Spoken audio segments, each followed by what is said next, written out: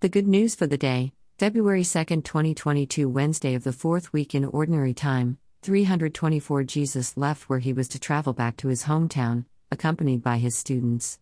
On the Sabbath, he began to teach there in the synagogue. Many people listening were quite surprised. They murmured, "How did this man turn up with all this? What kind of wisdom has he been given? What important things have been done at his hand? Isn't he someone who works with his hands, the son of Mary, the brother of James, Joseph, Judas, and Simon? And aren't his sisters still here with us?" People were put off by him. Jesus answered them, "A prophet is not without respect, except at home, among his own folks, and at his own place." The result was that he was not able to do anything significant there, apart from curing a few sick people when he laid his hands on them. He was depressed because they had so little faith. Mark 6.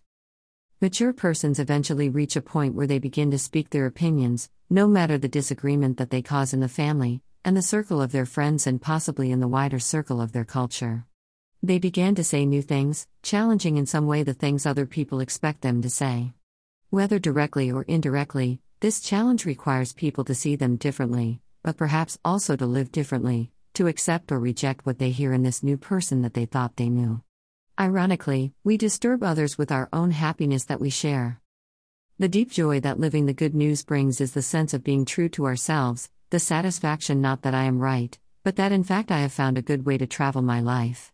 Free of the common irritability, the follower of Jesus has faith first of all in our Creator and that love, but also in oneself, and in the truth that confronts these people. The good news is joy and peace, not contempt and argument. It is respect for others and seriousness, not superiority or patronizing. It is an understanding that works for forgiveness, not an automatic debate point to be made.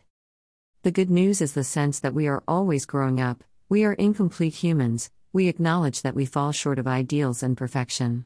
People see in us an atmosphere of kindliness, of swift admission of faults, and the joy in differences. We are always learning, always ready to listen, always having faith in one another as best we can. The good news makes us happy. During these almost intolerable years of complicated dealing with COVID-19, followers of Jesus accept the mystery of it, show awareness of the loneliness and frustration of others, and manage to convey some inspiration and hope for the community at large.